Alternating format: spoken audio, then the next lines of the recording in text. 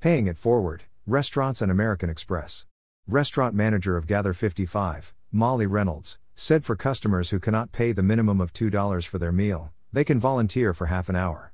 And when you can't do either of those, we supply a meal voucher. About 60% of meals during the day are discounted or free. At night, the team transforms the dining hall into an upscale restaurant with a revolving menu curated by local chefs, which underwrites the cost of their daytime program.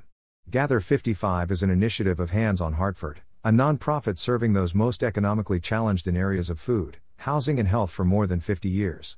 It is also one of 25 U.S. grantees of this year's Backing Historic Small Restaurants Grant Program, a program from American Express and the National Trust for Historic Preservation. In its third year, the program is awarding each recipient $40,000, collectively $1 million in grant funding, to help them improve their business physical space and support critical operating costs with the goal of helping the restaurants make an even larger positive impact on their communities. Grant recipients span 20 states and the District of Columbia, and there are historic restaurants receiving this grant in 11 of those states for the first time. Whether you come to us as a diner or as a doer, which is a volunteer, we welcome you. Molly Reynolds added, "We need our donors, too. They make this model of helping others work." Chef Tyler Anderson, named Connecticut Chef of the Year and finalist on Season 15 of Top Chef, is the primary culinary advisor.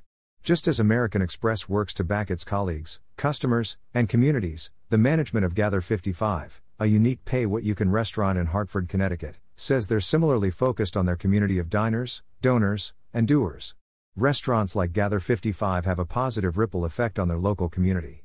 That's why we're passionate about supporting small businesses and establish several Backing Small grant programs to help them grow and expand their impact, said Madge Thomas, president of American Express Foundation and head of corporate sustainability, American Express.